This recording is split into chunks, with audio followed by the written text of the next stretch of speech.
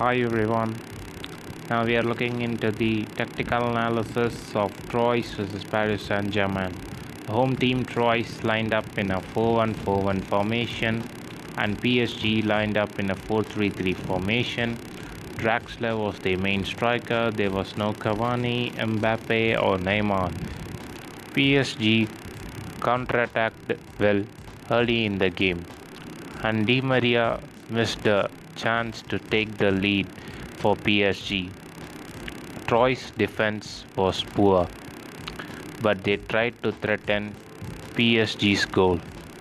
Troyes was operating the ball in the flanks, trying to create opening in the middle. PSG was operating the ball in the middle of the field, switching either flanks to create spaces in the middle. Troyes were not able to properly man-mark PSG's attackers.